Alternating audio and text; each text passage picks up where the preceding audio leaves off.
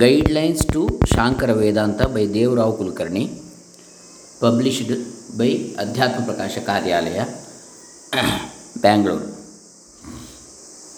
Second session in this book, in this lecture.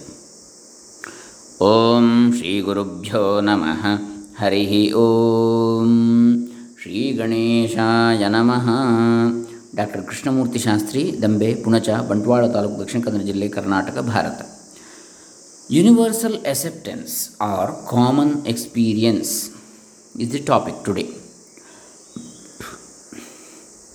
To determine the reality, we have to rely on the firm ground of common experience, meaning the experiences which are common to all, irrespective of caste, creed, gender, age, stage of life, ashrama, time, place, etc.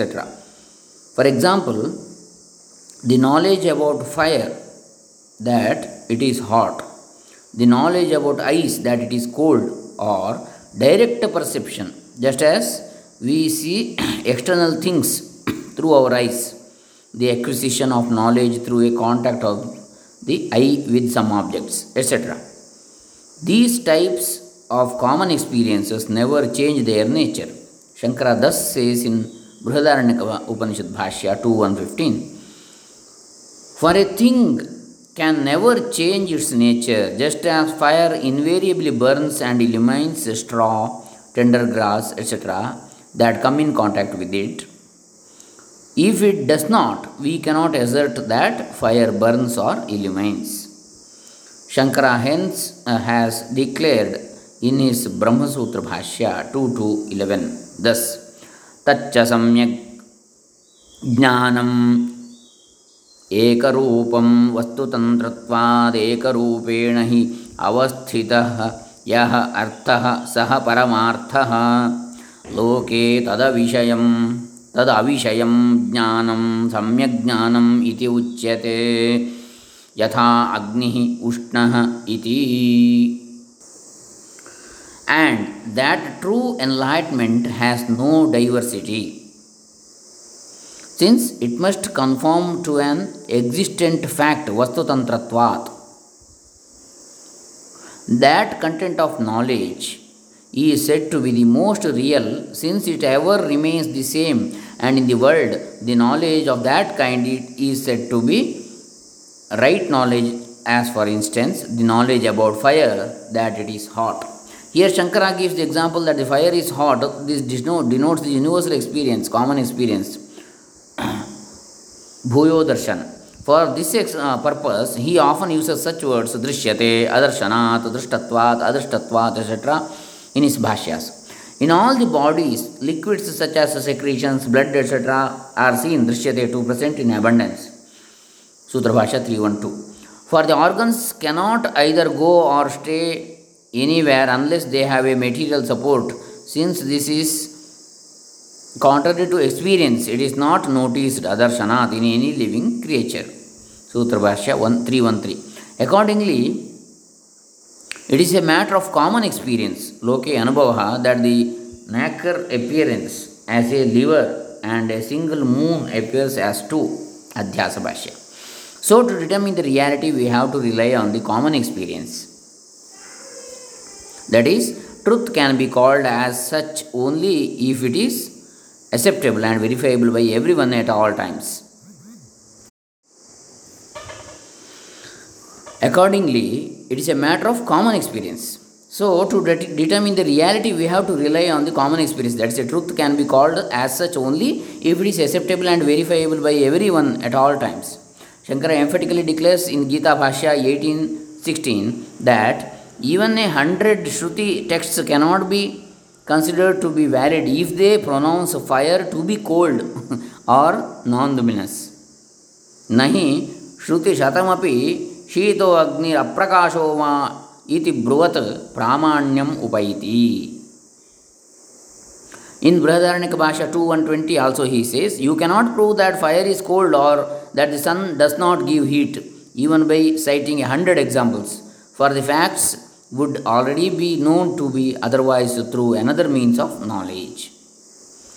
To determine the transcendental reality, Shankara has followed the footsteps of the utterances of the Shrutis, which denote and culminate in the universal acceptance that is common to all persons, and comprehensive tribasic vision of life, that is, which follows the experiences of the three states of waking, dream, and deep sleep.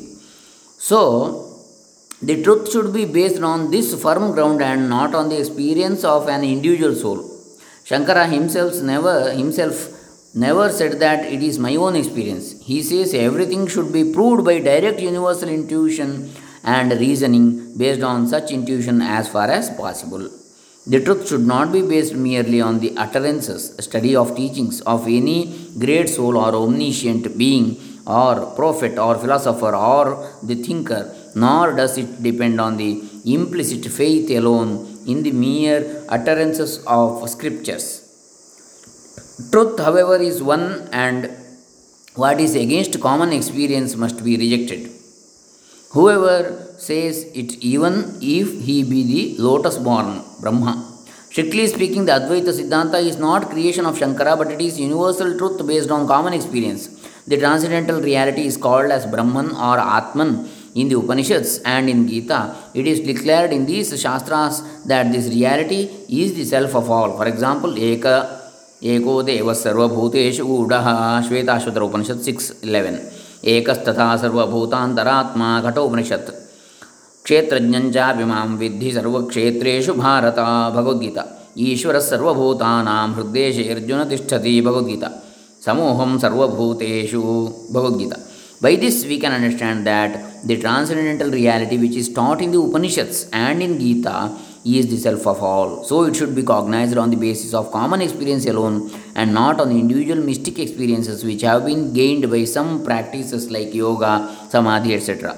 These types of individual mystic experience are there, but they are not useful. But they are not useful to determine transcendental reality, which is called Paramartha. Sri Shankara has clarified that pure consciousness, which is the witnessing self, can be cognized and experienced as it is our own true self, which can neither be denied nor accepted. It is transcendental but can be experienced intuitively. Shankara gives supreme importance to universal experience but not on individual experiences in determining the validity of the statement of scriptures. So it is proved here that to know the significance of ShAnkaravEdAnta, we should rely on the universal acceptance or the common experience. This is called Sarvatrika Anubhava. Now we shall deal with the comprehensive vision of life, that is Purna Anubhava. Purna Anubhava or comprehensive vision of life. Partial view of life according to the physical science and all other systems of philosophy except Vedanta. Let us see first. The common experience of the worldly life is divided into two parts, that is the subject and the object. The external world is this object and the perceiver of this is the subject. All empirical experiences consist of the subject-object relationship. On this supposition, all other sciences first want to discover the truth regarding the objects. In this process, also every science, example physics, chemistry, engineering, etc., takes a part and partial view of the objective world. From this standpoint, there are so many subject matters which are variously divided, and every science deals with a particular subject matter. Apart from this, the psychology also deals with the subject which consists of analyzing the mind of other persons and creatures which are objects for their own mind. According to this, there are so many varieties such as human psychology, child psychology, etc. Sometimes they take the subjective mind of their own and they infer regarding the objective mind on the basement of the behavior of the other persons, creatures, etc. So, the material science and the psychiatry, which are very important these days, have not got or relied on the comprehensive vision regarding the universe. For example, even in the case of a person who has studied whole of the solar system, which is the universe, one will come to the conclusion that in view of there being so many solar systems in this vast universe, it will be impossible to know everything in the universe. From this standpoint, all sciences are dealing with a part of the universe and not the universe as a whole with comprehensive aspect. This is the position of the material sciences. The above sciences deal with the objects which are regulated by time, space, and causation. Hence, the sciences which are dealing with the part of the universe are bound by these factors and they have no capacity to extricate themselves from these regulations. Next, Vedantic view regarding the universe. In Vedanta, the whole phenomenon of the universe is divided into three planes: the divine plane, Adi Daivika Prapancha; the material plane, Adi Bhautika Prapancha; the corporeal plane, Adhyatmika Prapancha. The first, in the divine plane, which means from the Sanskrit root div, to shine, the sun, the moon, the stars, planets, etc., which are millions and billions in number, the divine worlds according to the religious beliefs such as heavenly worlds up to Brahmaloka, including all these, the Vedanta takes in one group as divine plane or Adi Daivika Prapancha. The material plane, which means the world which we see, the conglomeration of the five elements, ether or sky, air, fire, water, and the earth, all types of bodies of all creatures, all the things which we see, and all types of scientific machines, etc., which are already invented and to be invented in future, such as computers, robots, etc. All these are to be taken in this plane, that is the material plane or Adi Bhautika Prapancha. The corporeal plane is concerned with the subject, while the above said two planes are coming in the category of the objects or the objective world. In this corporeal plane, the body, the vital force, organs of action and sense organs, mind, intellect, and feelings of sorrow and pleasure, etc., including the me notion, are included. I notion, me notion. This group is called as corporeal plane or Adhyatmika Prapancha because all these are assembled together just like any machinery, like a watch assembled with the dial, springs, etc. This group is called in Vedanta as Karya Sanghata. This is the technical term of Vedanta, which denotes the corporeal plane. All these form the third group. Besides these three planes, we have to take the infinite idea of time, space, and causation. The time space factor appear in our daily life as if they are real and beginningless and endless and hence infinite. The question will be absurd that in which time does the time factor appear? In which absurd, that is, in which place the idea of space is there? Because without the concept of time or space, there will be no kind of dealings such as thinking, talking, and acting. For this purpose, philosophers who started thinking regarding the truth of time and space, which are metaphysics, have come to different conclusions in this matter. Some say that the distance between two things is called as a space, and the intervening period between two events is called as time. Some say that the distance between two things is called as a space, and the intervening period between two events is called as time. Others say that the above view is not correct because to count the things 1, 2, 3, etc., the space is required as the substratum. So, also in the case of events, without the substratum of time, there will be no counting of series of events. Others hold the view that the notion of time and space are there where there is the mind, and hence these are a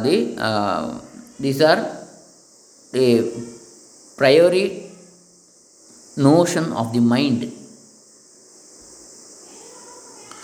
Others say that time, space, and causation, all these are relative to each other. Time, space, and causation. There is no absolute time, space, or causation. Neither time nor space has any existence of its own. Each exists or seems to exist only in constant relation to the two and association with other. So all the dealings are coming under relativity alone. That is theory of relativity, you can see, according to Einstein also. That is in science, physics. There may be an absolute truth it may be God or that is a great geometer also. This final conclusion is drawn by Einstein. See, this is theory of relativity.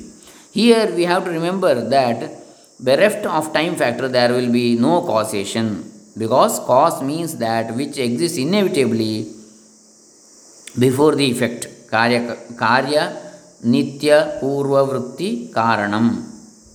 This is the judgment of Nyaya Shastra, Indian logician. So the idea of causation cannot be considered apart from the time factor. The Vedantic view of the universe comprehends all the finite, infinite idea of time, space, and causation, etc., with all the multiplicity of the universe, including the me notion, and is considered as a single unit of the appearance of the universe. This whole unit of the universe appears in the waking state. Sri Shankara explains the nature of the universe itself in a comprehensive way in his Sutra Bhashya 112 as follows. This universe that is manifested through name and form, that is associated with the diverse agents and experiencers, that provides a support for actions and results, having well regulated space, time, and causation, and that defies all thoughts about the real nature of its creation. This is the Vedantic view of comprehensive vision of the phenomenon of the universe. I think let us continue in the next session. This is the second session in Guidelines to ShAnkaravEdAnta by Devrao KulkarNi. This is the 10th book in the English series we are seeing. Hare Rama. Shri Shankara Charanaravindar Devrao KulkarNi Charanaravindar Sarve Jana Sukhino Bhavantu Brahmarpanamastu. Om Tat Sat.